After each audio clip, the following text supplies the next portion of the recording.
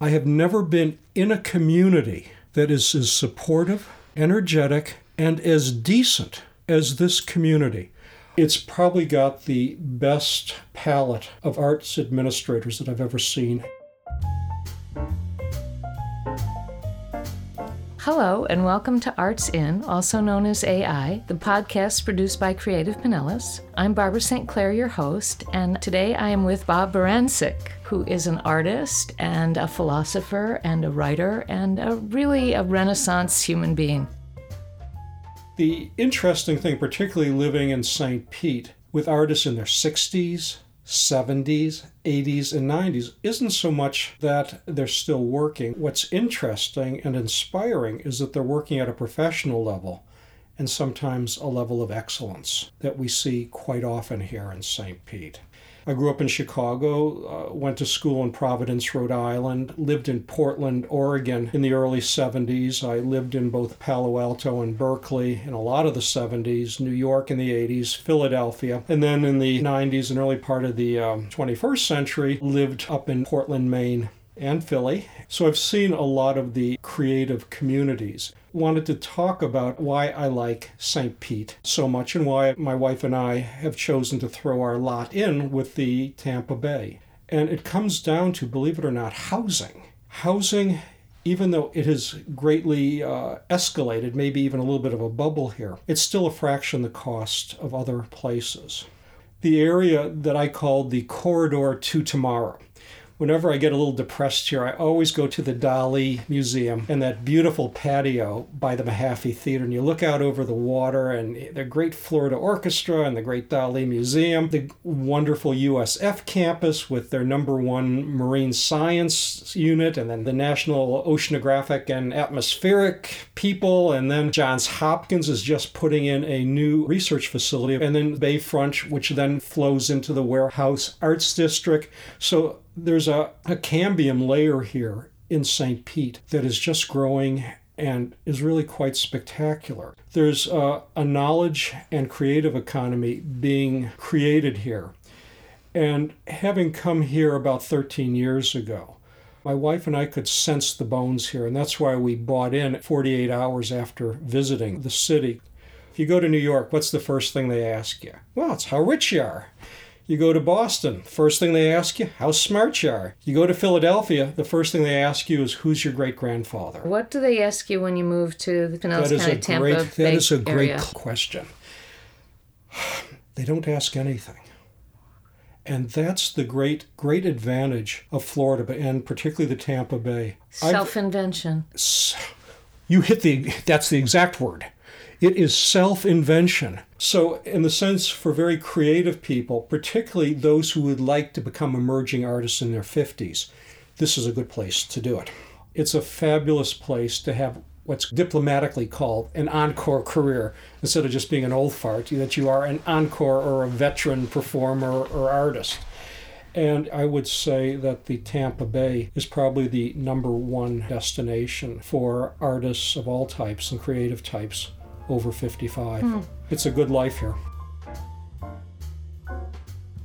Do you want money for art, or do you want money from art?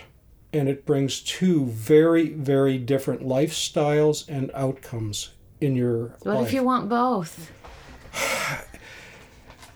I think, I suppose anything is possible, but the reality is, I was very involved in an area of the country where the computer revolution started. I was at Stanford in graduate school in the early 70s.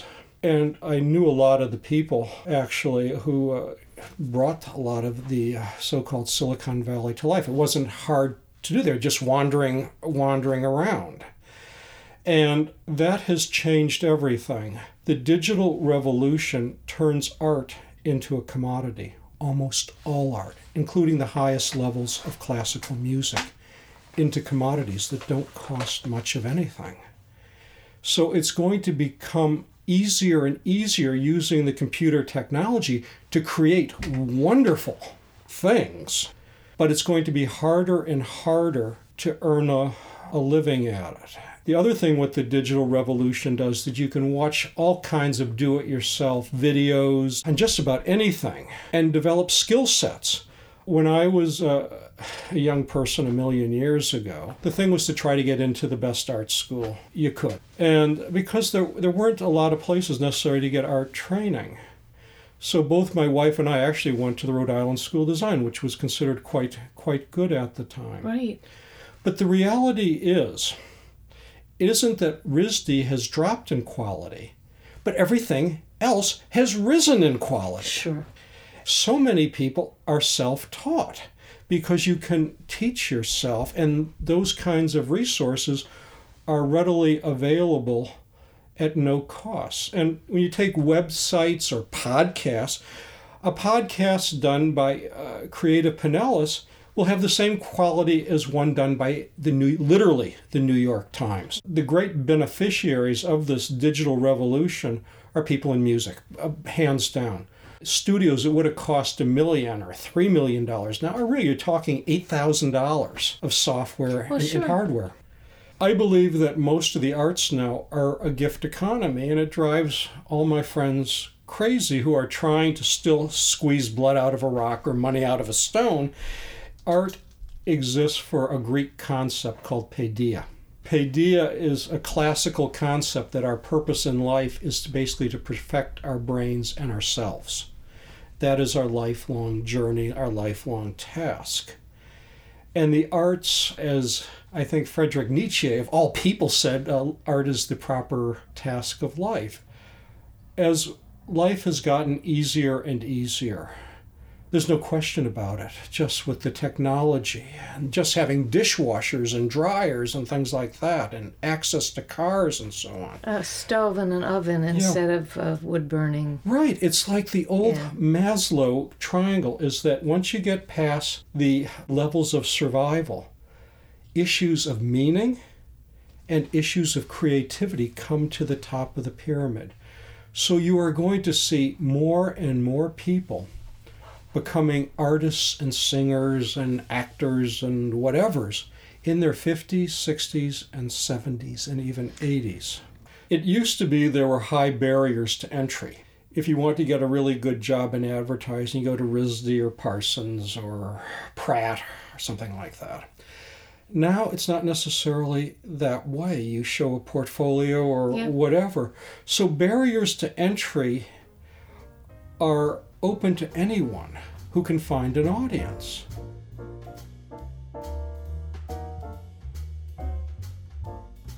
My dad was a very good architect and painter. My mom was a superb painter and art teacher. Both grandmothers were painters. And so I grew up in the environment of art and creativity. I remember my dad always painting, my mother always painting. My grandmother on my father's side was also a concert-level pianist, so there was always art and music just everywhere in my life. And having grown up in the Chicago area, I was born in 1950. Chicago was the nexus. A lot of people are not aware for the Bauhaus. And I had the very amazing experience to study while in high school with the protege of Paul Klee. Wow. It wasn't such a big deal because they were there. Moholy-Nagy, all these great people were at the Institute of Design. They had to go somewhere. Many of them were Jewish artist intellectuals, but almost all were being persecuted by the Nazis. The person who basically trained me was a fellow named Paul Wiechart, and his wife was Jewish. They barely escaped out through Russia, through China.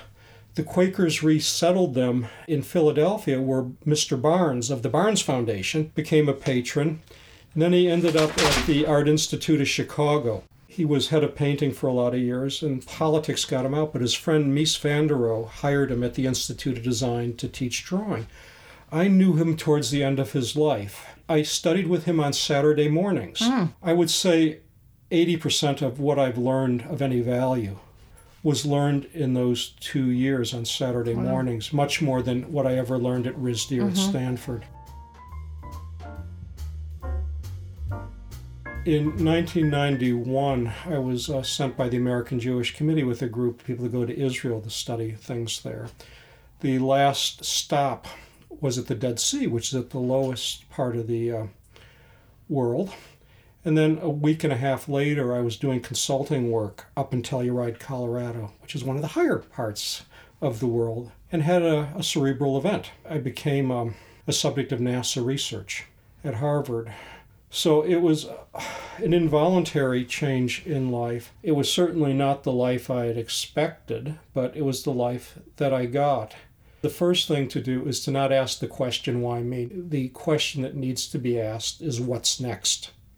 And that's a very interesting question. So you shared with me a book called Lamentations and Beyond, Healing Through Art. That book has some writing by you and some quotes, not by you, but then it has some just amazing visual work. That's all your work. What illness and age bring is that, I think everyone wants to tell a story that makes sense. And I think art allows us to tell a story, whether it's in words or pictures or sounds. And on some level, maybe all art or all authentic art is autobiographical on some level. And that book was probably if not the best thing I ever did, it was certainly things that were able to touch people.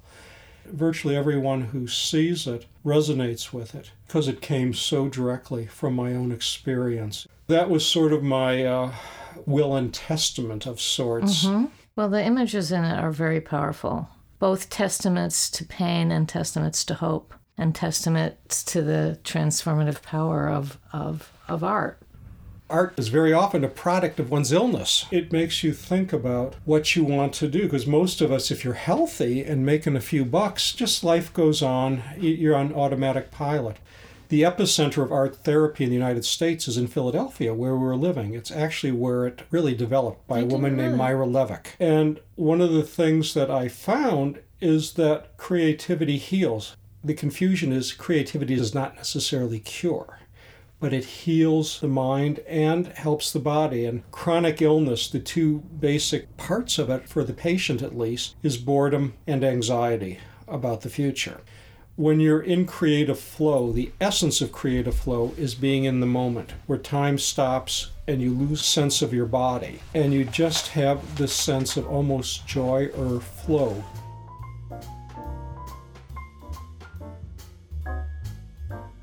One of the things that had been a life work of mine had been work with the Holocaust, which I had started when I was 27. Now I'm 67, so I don't work on it obviously every day, but it's something that talks about good and evil, for sure, and what it means to be living through periods of drastic change. Before I ever knew what St. Pete was, I had work in the Florida Holocaust Museum. So I've had a long relationship with the museum over, I think, 4 or 5 directors. And I have about 140 pieces in the collection. Actually more, because some of them are books that open up to 20, 40 pages.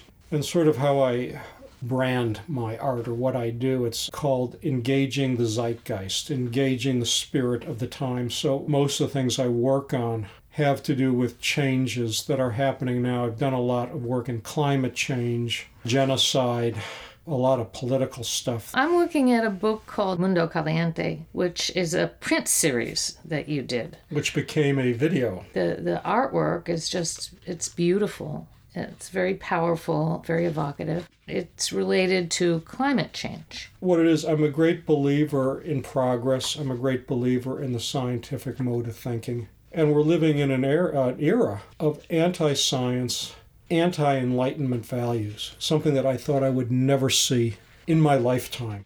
I wanted to communicate with people difficult ideas. And one of the ways to do it is through humor, not through mathematics.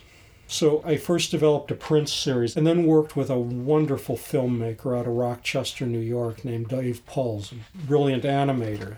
Then I talked to some of my wonderful musician friends in Philadelphia, and I said, what can we do? He said, what's hot? The hottest thing is Latin music, so mambo music. So this is Mundo Caliente. It's the global warming mambo. So we have some really hot music and all sorts of humorous if you think a polar bear floating around on an iceberg is humorous, it was there, but there was elements of humor of just all these sort of images to bring an awareness up to the public. It was in a fair amount of film festivals. I don't know if it's changed anybody's mind. One of the difficulties of being an engaged artist It's very hard to be at the cutting edge. I was always about 7 to 10 years ahead. The book on climate change was published in 2008. Deepwater Horizon. When that happened, I did a whole series of prints and videos. Nobody wanted to see it, but just recently one of the prints was included in a large show at the New York Hall of Science. And I'd also done a lot of work on 9/11 that was sort of suppressed for a long time, and that was also shown at the International Print Center in New York and Chelsea at the same time. The problem is when you're that far ahead, there is no ability to get recognition, much less any income stream in the present, which has always been the dilemma for most artists. I, first of all, see myself as wanting to be a good husband and a good father. Those I see as my first task. And trying to reconcile it with doing cutting-edge work, which frankly requires a tremendous expenditure of money and time. The good news is that the digital revolution has brought the expenditure of money down, but it's a dilemma that I certainly haven't solved, and I don't know the answer to it. I had the advantage of being at the Rhode Island School of Design and at Stanford in the late 60s, early 70s. And a lot of the people, particularly out on the West Coast, were the people that made what we call the digital era and the modern era. My cousin Linda was a librarian at a middle school in Palo Alto in the late 60s. She got bored with it and joined a little company. She was like one of the first hires at Apple. No one knew what it was. She went through the whole thing of being the highest level woman at Apple and then the highest level woman at Microsoft. There was so much movement there during these times that I was a Zelig-like figure. I was always on the outside looking in. I think the most important thing for artists or creative people is to find your nation of two, and that is to find a spouse or a significant other that you can travel through life with. When you come into St. Pete, the number of creative couples here is astounding. The number of creative couples that have been married for 30, 40, 50, 60 years exists. Like my wife and I have been, just as like a dream, we've been married 35 years. And I think that makes all the difference, is that I think wearing the art hat all the time is really tiring and often can be very depressing, but wearing the father hat or the husband hat or the funny uncle hat or the do-gooder hat or whatever, Right. These other hats take you out of that world.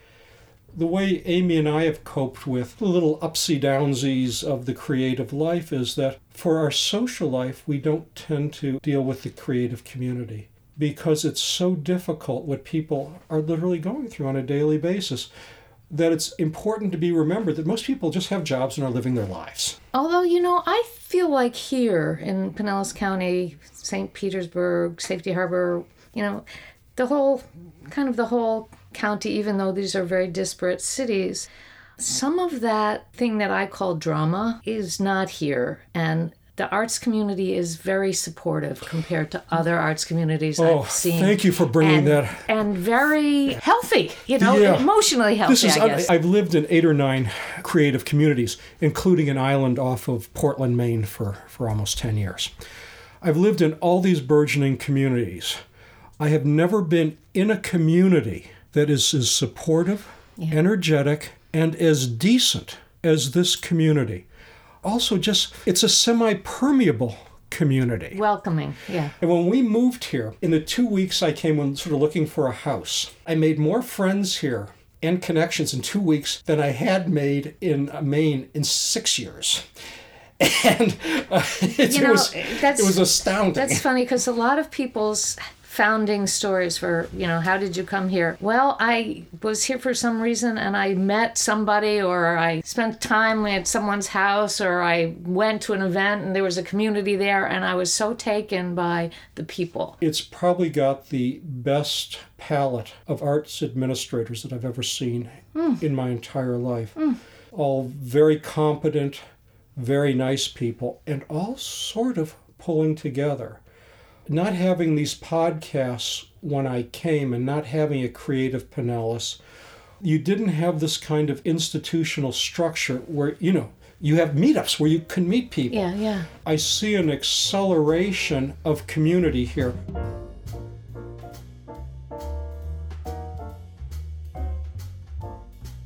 It was depressive until I got to St. Pete. And then all of a sudden, I didn't realize that I had seasonal affective disorder. It's the sunlight. And that showed itself in your artwork and your choice of colors. It did. But the interesting thing, it went back to what it was, because I used to come down here. I was brought to Florida since I was 6 months old. My grandparents on my dad's side lived in Coral Gables, and I was brought there. I was there at least 2 weeks every year during the holiday season through college for 22 years. Coconut Grove, when it was really like, the Bahamas or something. And I would paint all day with these reds and oranges and yellows. So actually, I'm sort of coming back to what I painted. It was being up north like that was the big change. Well, welcome back then. Yeah. Thank you very much for joining us. It's been a great and interesting conversation. The pleasure was all mine. Thank you. All right, thank you. I'm Barbara St. Clair, and you've been listening to Arts In, the Creative Pinellas podcast, sponsored in part by the Pinellas County Board of County Commissioners, Visit St. Petersburg Clearwater, and the State of Florida Department of Cultural Affairs. Arts In is produced by Matt and Sheila Cowley, and if you're enjoying this program, we hope you'll take a moment to give us a review. It's easy to subscribe to on your favorite podcast service. You can find more conversations with visual, literary, and performing artists and in-depth arts journalism at creativepinellas.org. Thank you for listening.